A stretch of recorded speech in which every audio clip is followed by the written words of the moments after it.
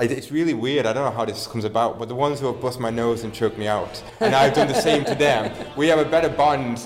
You know, we just don't argue.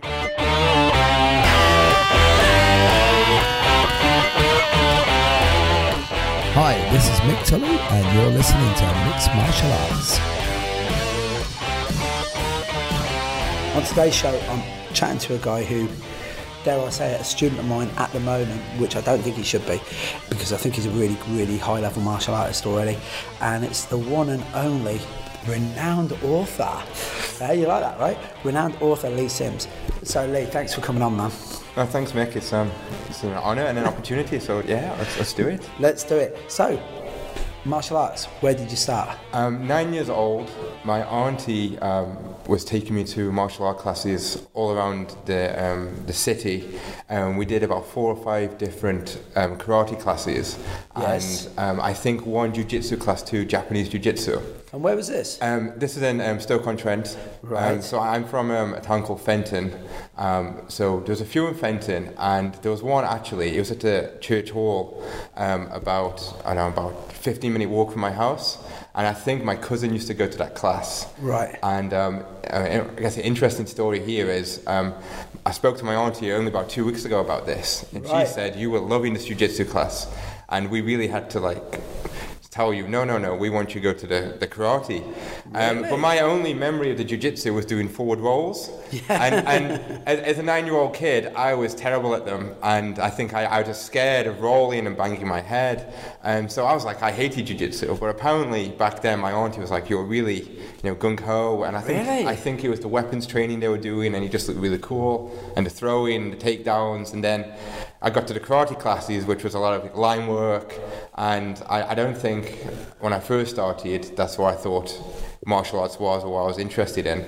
But luckily, my auntie picked the class for me, and then that's where it started. Perfect, because a lot of people, Enter the Dragon's got a lot to answer for, because that scene where they're all doing the lines, and a lot of people, they really believed that, didn't they? That's what they bought into. Yeah, you've seen the scene. I think on the far right hand screen, if you want to go back and watch this. Yes. There's a guy doing the punches, and his head is going further forward than his arms. Yeah, He's they're awful. They're terrible.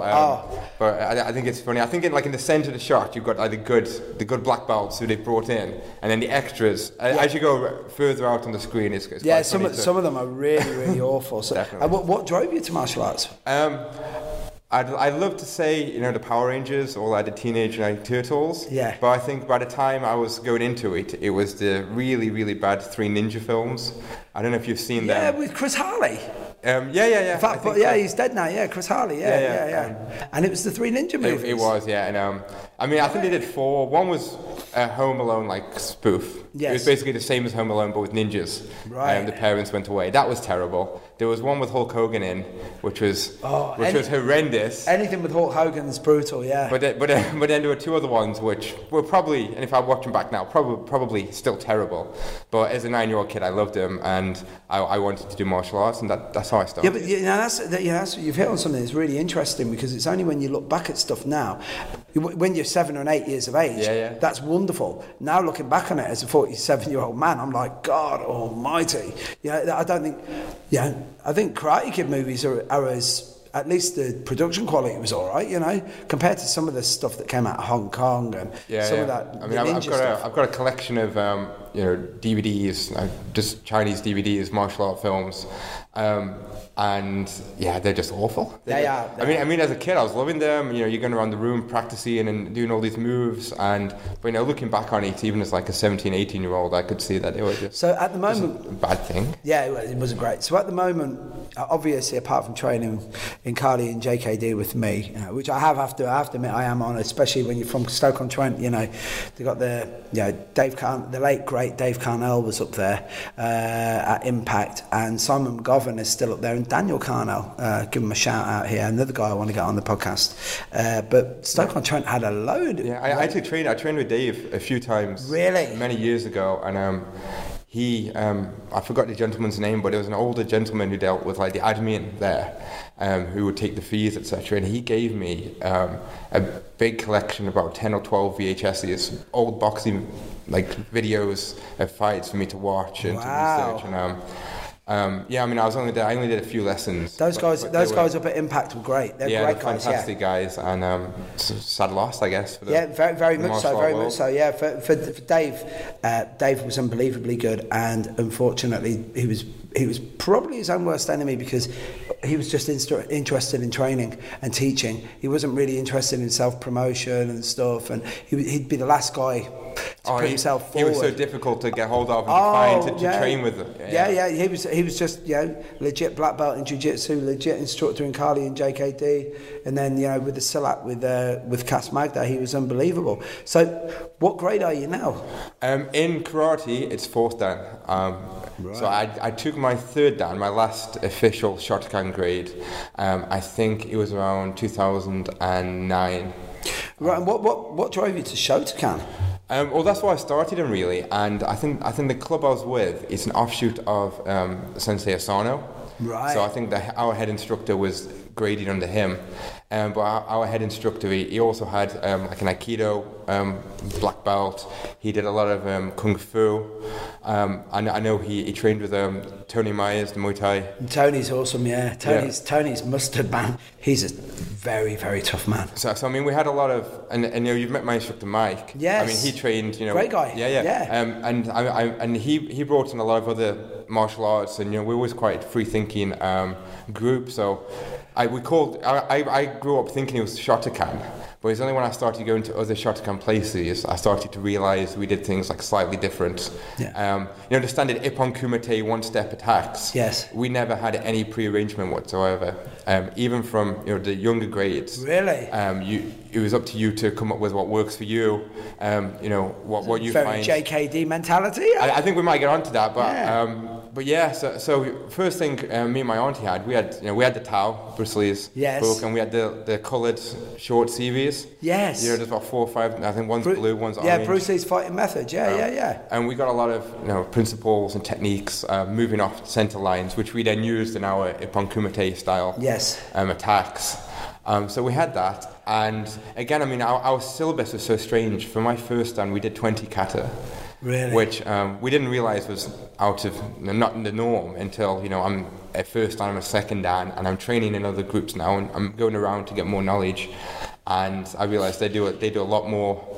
A lot less katas for but black belts. What is it? I'm trying to think. Is it 5 Pinan or Heian katas? Yeah. Then Kushenku, Chinto, Nyanchi, and Basai. Basai. Well, in Wallaroo we had Basai Dai. Basai Dai was our first for first and second dan. I think Basai Sho might have been the second. We had very limited kata, a 10, I think. Yeah. I mean, interesting now. My own teaching, I'm back to 7 kata to black belt. Really? I reduced it back down again. I think what changed between my 3rd dan and my 4th dan was I was less interested in the sports side of things. Yeah. I mean, when I was like 18-year-old, I was doing a lot of kata competitions. I was winning like regional events, and I was placing 3rd, sometimes 2nd in nationals. Wow. And I went down and started training with Jonathan Mottram. Yes. DKF. I know him. Yeah, he's a good guy. A great guy. But then I'm getting a little bit older, and it's very high level. I mean, the guys who are the top there, and John's class is fantastic. But that's a full-time job. That's with at the risk of sounding flippant, they do karate, but they don't do karate. They do kata. Yeah, that's it. It's very specialised. And if that's your specialist field, then great. But we're not. That isn't the sort of people we are. And he was never what I always came to karate for self-defense. I think that's the first, the reason you want to do martial arts, I want to be cool, I want to be able to fight, but it's because I want to defend myself. And especially when I was getting a bit older, that was the most important thing for me, was to be able to defend myself. And it's quite strange because you don't realise sometimes what you're training what you're being taught doesn't meet your goals. Yes. Because you tend to think what they're teaching you is for your goal without really. Yeah, is it goal specific? A lot of people do that. I found that especially in the JKD world, where people come in and you know, to your credit, you're one of the only karateka that's ever come to me and not immediately turned around and said, "Oh man, I think I've just wasted 17 years of my life." And it's just as you were saying, it's something I've thought about for a while, where I always say, no, what you were doing was great, but it just wasn't specific to what you wanted. It wasn't the end result you wanted. And then obviously with hindsight, looking at an old movie, 2 years later, they come back and say, everything I did in karate was awesome. I just didn't realise it. You know, I think it's akin to buying a load of tools and never really working with them. And then when you rediscover them, you go, wow, this is awesome. You mentioned your auntie a couple of times. What grade? What grade's my aunt? Yeah. My aunt is the first Dan. We took our Dan grades together, actually. Awesome. And really lovely story, I guess, is my auntie and my instructor. They're now together. Oh. And they got a beautiful daughter who's my cousin. Wonderful. And my sister as well, just to bring it, the family full circle. My sister's a second Dan, and she stopped training now, which is a shame because she is amazing. Really? Her form, her kata, her mawashigeri, it really is out of the world, and I am so jealous because I know how hard I work, and I know how hard she works, but she works just as hard as me, but her results are so much more just because she's got that natural talent. Well, it's funny. It's like, the group that we have, that we train together with, we have guys, yourself, you've been here where 4th and 5th Dans turn up and they train, and then I just have local people that come in and they just work out, and the big surprise is they never realise it's Jeet Kune Do because it takes too long to explain it.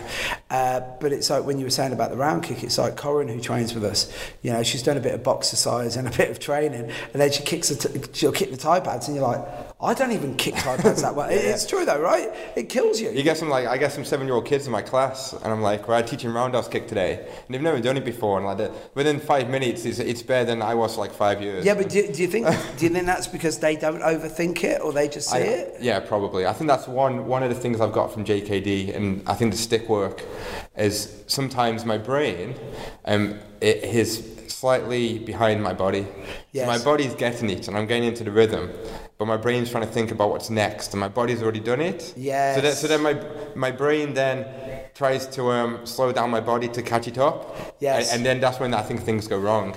But yeah, I think one thing definitely the JKD has given me is just to relax, just to do it. And but it is. It's if you overthink Jeet Kune Do, I think that's why politically there was all that drama, because you had more people sitting down and thinking about it than doing it. Yeah, you know what I mean. Nike made a fortune by just having a T-shirt that said "Just do it," and I think, I know as cliched as it sounds, it is the truth. So I'm trying to remember where me and you first met. I don't know if it was crossing the pond, but I know it was a seminar. I think it might have been a Seni. Yeah, I think that might have been the very first time I would have been in my... I think it was. I knew it was a big seminar, but I didn't know which one it was. But yeah, it was one of the things that always struck me about you was the first time I met you, I could just tell from your bearing that, from your training, I could see where you were struggling with this.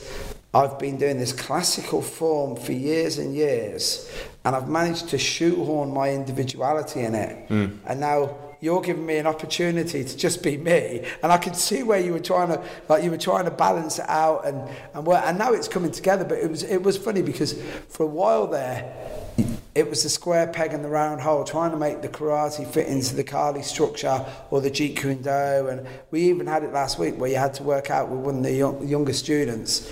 And as I said to you, that was some of the best pad work. And power-wise, I think you were great. And technique, but that was the first time I ever saw where you dialed it back and the precision was there. That real kime that you get from karate, but it was like... and I know this isn't supposedly what kime is all about, but it was 5 separate times where you just hit the spot each time, and it was like, man, this guy's got it now, because you had to dial it back. So what was it like the first time you were doing Kali then? The first time I did it was actually, I wasn't at Senny with you, Yeah. but the first Carly session I think was with Al Peasland, and I think he was in Halifax Oh, about 5 years ago now. Yes, I remember it well. It was, there's some Panantukan in there as well. And I left early. You did, yeah. I think your son was at Yeah, my university. son. Yeah, Jack, I first remember. day at uni. Yeah. So we missed out on the Tully Secrets, but we got Al's Panantukan, which was great, and the Carly was working, and I think from there, I brought a pair of sticks, jumped on YouTube, and then just trained the body motion, trained the mechanics of it. Yes. Until I got time to come and train with you. That was it, really. Which I'm honoured, by the way. I keep saying this, but it's the truth. You're a high level guy. To come down here and just hang out and listen to my nonsense. We said at the start, you are an author. Yes. So tell us about this.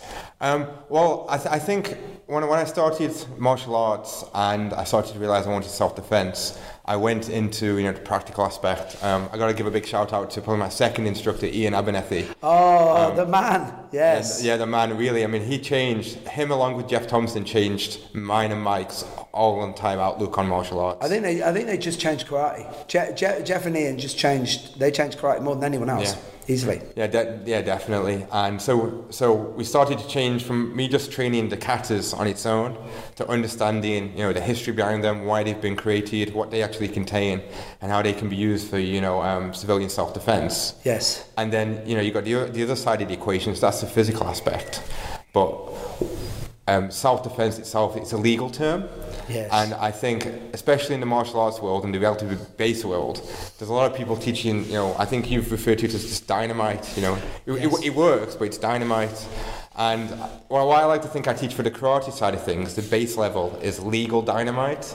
Yes. So it's what works for a lot of people, but it's also within the law. Yes. Because I've heard this phrase before, it's, you can either be, carried by 6 or tried by 12. Exactly. And I think that that's binary thinking. You don't need to be either of them. You can not be carried by 6 and you cannot be tried by 12. And it's all about knowing what to do and knowing to do it within the law. And I've been lucky that I've been through the education system. I went to university. I did like a postgraduate in law and in criminal law and self-defense. Yes. And I didn't find there was much information out there. I'm going to stop you on this because I remember you when you were doing this. You were looking basically for source material that wasn't there. It was a whole area that had never been touched. Yeah, I mean there were a few things, but they were really in depth, and they weren't really for martial arts instructors or students. It was very in depth, legal kind of research, and it's not what the average person needs. They need the Idiot's Guide, book, right? First of all, I think should have been the subtitle to my book. Actually, there we go. That was Missed it. out on that one. Yeah, next time. But look at the copyright you might have had to pay, right? But that's a very admirable thing to do because I've heard it so many times. Thank God, really. Like the reality-based movement, the guys would really, really expound on working within the parameters of the law, and they would say this. But literally, I used to say, because I used to laugh.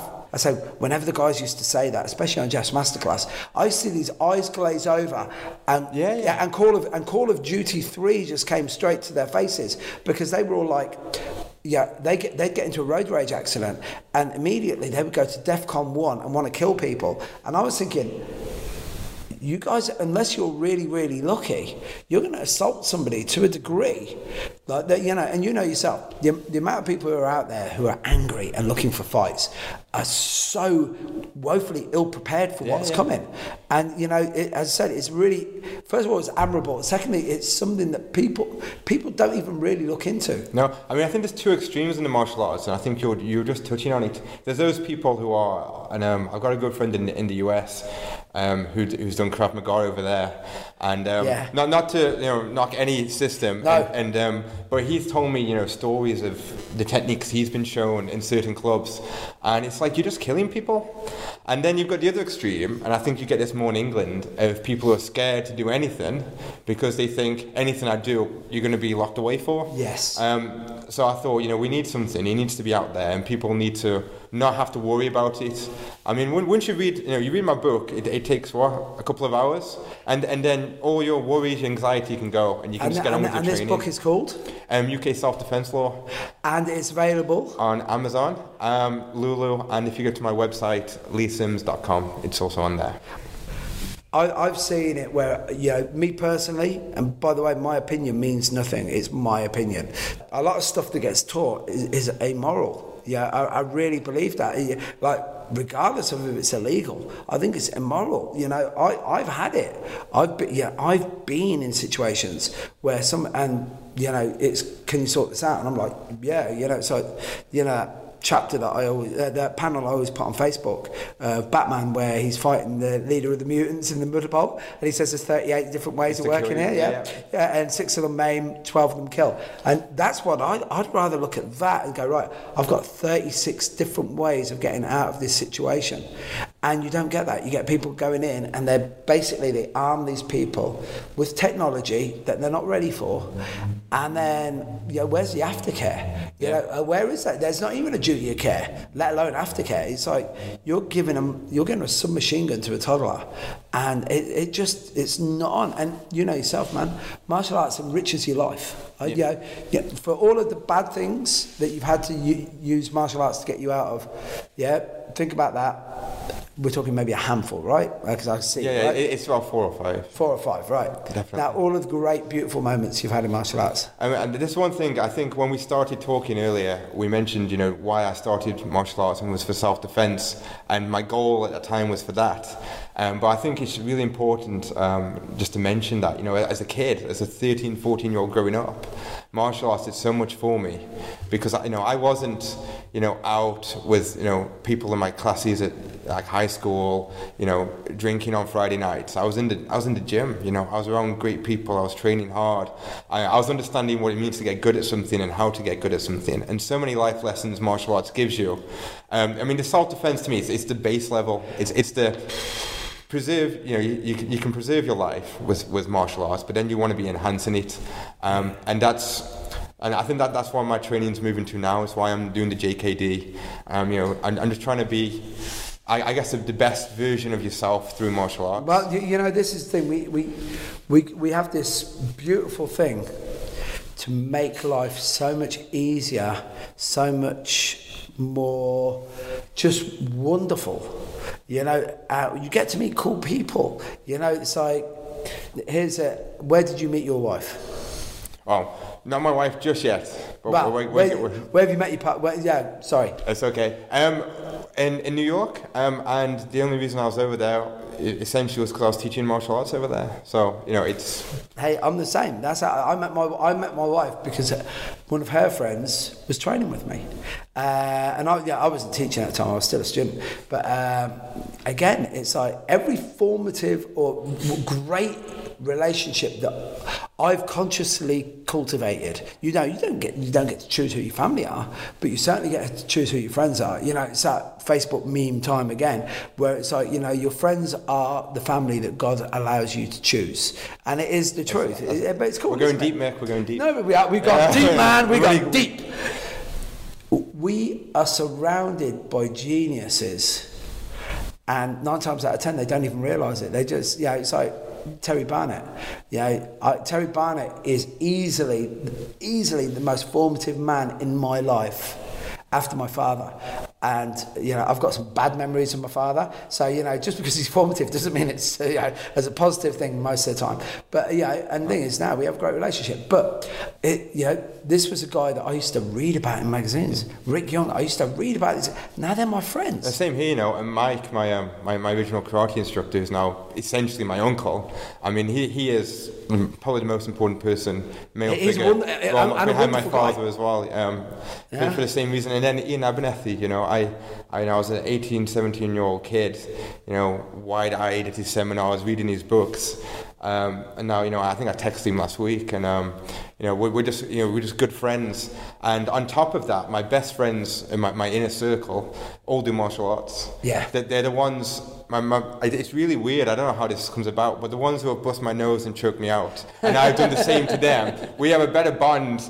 We just don't argue. I mean, I have argued with friends who don't do martial arts, but I think when you hit somebody and they hit you back, there's this underlining the bullshit goes away quickly, because it's, if you want to have a relationship or a friendship, it has to be based on honesty. And I really believe that. And it just doesn't get more honest. As I've said before, there's nothing you can say or do now to embarrass me, because, your ball bag was like 2 inches away from my nose a minute ago when we were training. Armbar, right? But literally, we're not going to deny the fact that we just like punching things. We will not deny the fact that I just want to see who's superior here. I try to promote this in a very positive way. As I always say, let's all get good together. You guys are all now at a level now that you guys can catch me. There's at least 10 guys that train with me that can give me a beating now. And literally there's a bit of kidology there as well, because it's a self-fulfilling prophecy. I've told you how many times I'm good. You've started to believe that I'm good. So it's a mountain for you to climb. But I think as an instructor, and it's one thing I've always been grateful for, is my instructors, both Ian and Mike, they want you to be better. And I guess essentially they probably want you to be better than them. And as an instructor now, I'm looking at my students and I'm trying to give them as much of a start, so when they're my age, they're far better than I ever was. Yeah. And I think that's how you're gonna, that's how martial arts is going to improve. It's the only way to evolve. This is the thing. It's like, Guru Daniel Santo is the best example of this, because he's constantly researching, constantly getting better.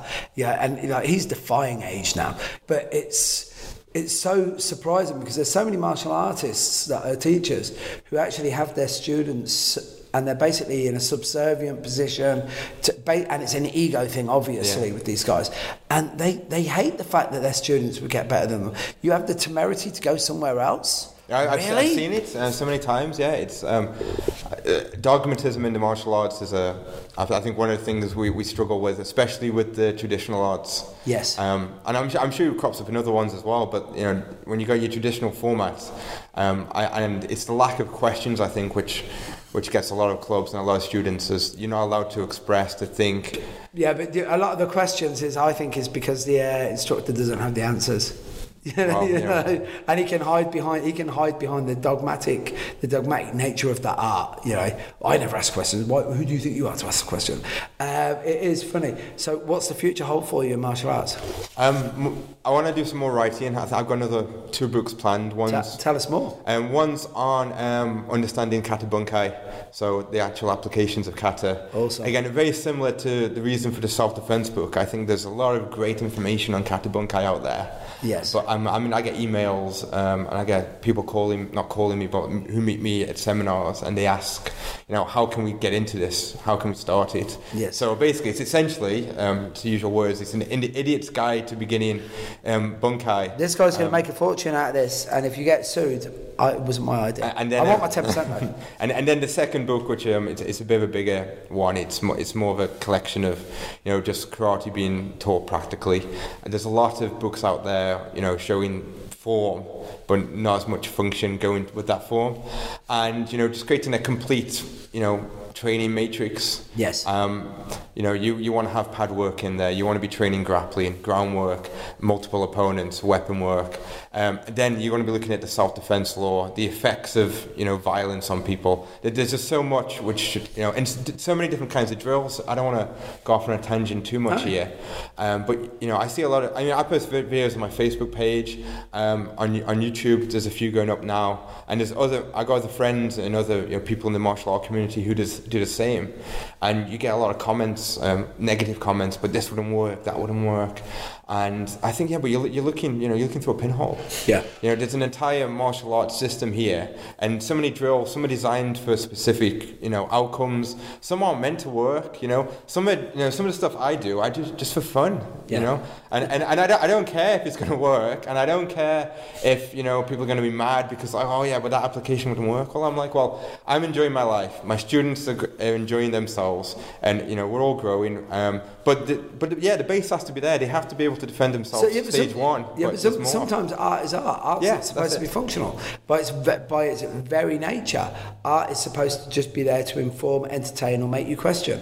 As I've said so many times before, Tracy Emin's bed is either messy as shit or that's art. I look at it and I go, right, okay, I've had nights like that. I look at Jackson Pollock, I'm like, that's just amazing. I look at Kandinsky and I'm like, amazing. And then people say, do you understand it? And I say, I don't understand how the light bulb works. You're not telling me I don't appreciate it, though. Yeah. It's definitely, yeah. That's how you should look at it, especially in martial arts, I think. I think one of the things I used to do, and it's probably really mean, when I used to teach Shotokan groups, and I teach them, practical applications, I'd throw like a nonsense one in there. Yeah. Just to see if anyone would stand up and be like, I don't think this would work, and see if they would question it. And it didn't happen that often, to be honest. You didn't get questioned? No, because they're used to not questioning. And then I'd have to explain afterwards. I was like, technique 4 we did, that's nonsense. Yeah. We just did that for a bit of fun. Don't take that seriously. But you see, this is the thing. No, a lot of the time, the guys don't want to question the Kool-Aid. They just want to drink it. They literally go, no, just give me it. I don't care. Yeah, and that is one of the big problems. That's one of the things that you really have to question your morality in martial arts, is especially teaching, where people come in and have you got what they need? Could you send them somewhere else? Myself and Al Peterson used to laugh about this all the time, that we'd be millionaires if we took in every single sub story that came in, because we used to have guys coming in and go, no, we haven't got what you need. Some people, you're just too heavy to wear. I can't have you around me. And then other people are like, no, what you need is jiu-jitsu. You're too rough for the guys that come and train with me. And great, come and train with me. As you know, we've both trained with Neil Simkin. You train with Neil Simkin, that's a tough gym. That's a tough gym.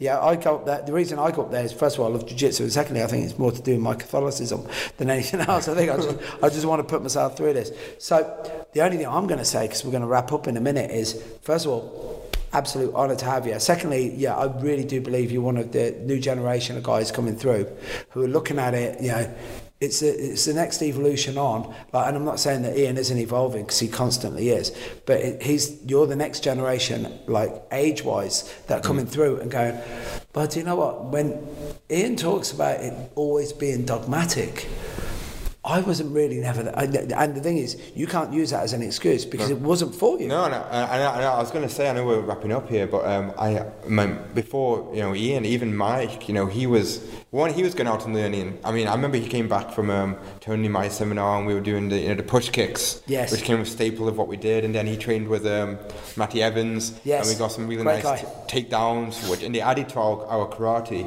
But Mike was always sending me off places. When I was doing my competitions, he's like, you need to train with John Matcham, and we need to get Wayne Otto here to improve your sparring. And this is what Mike, I was so grateful I had an instructor who was basically, he was throwing me out of his dojo to go and learn, because we had that respect, and I'd always be back. And this is the thing. One of the and we will be wrapping up on this in a sec. But it's one of the best things.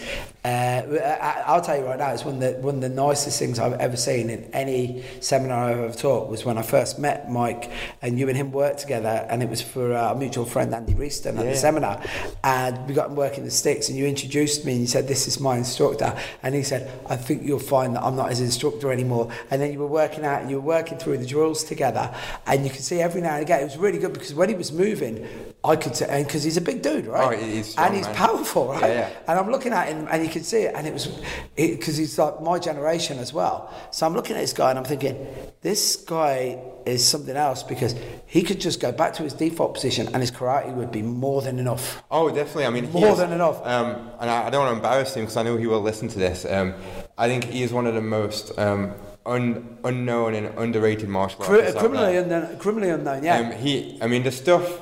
I mean, I've shown stuff to people now, and people are like, "Oh, that's really good," but they don't know. You know, the stuff I came up with to start with, and you know, can I swear here? The stuff I came up with, you know, it's partly shit until Mike gets his hands on it. He's like, "No, Lee, you know, this is behind doors. No one sees this." He's like, "You need to do A, B, and C," and I'm like, "Oh, thanks, Mike." And then I go off to show people, and they're like, "Oh, that's really awesome." Yeah, I'm just, you know, I'm just a figurehead. You know, he baked the cake. You put it in the oven. That's I really mean that with Mike. He is.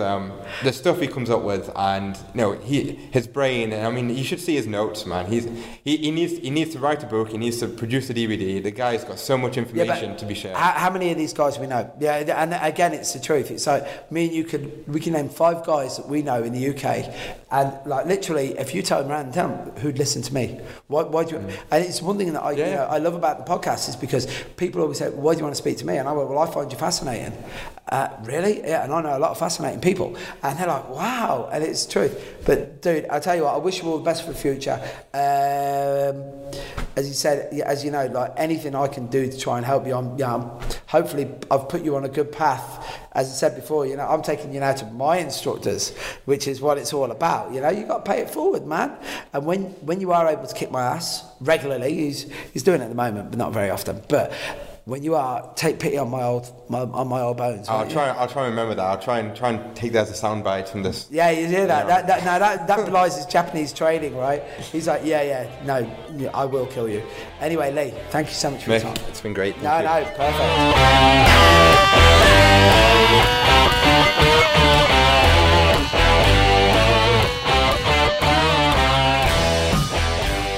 Thanks for listening today. We have a brand new show every Friday.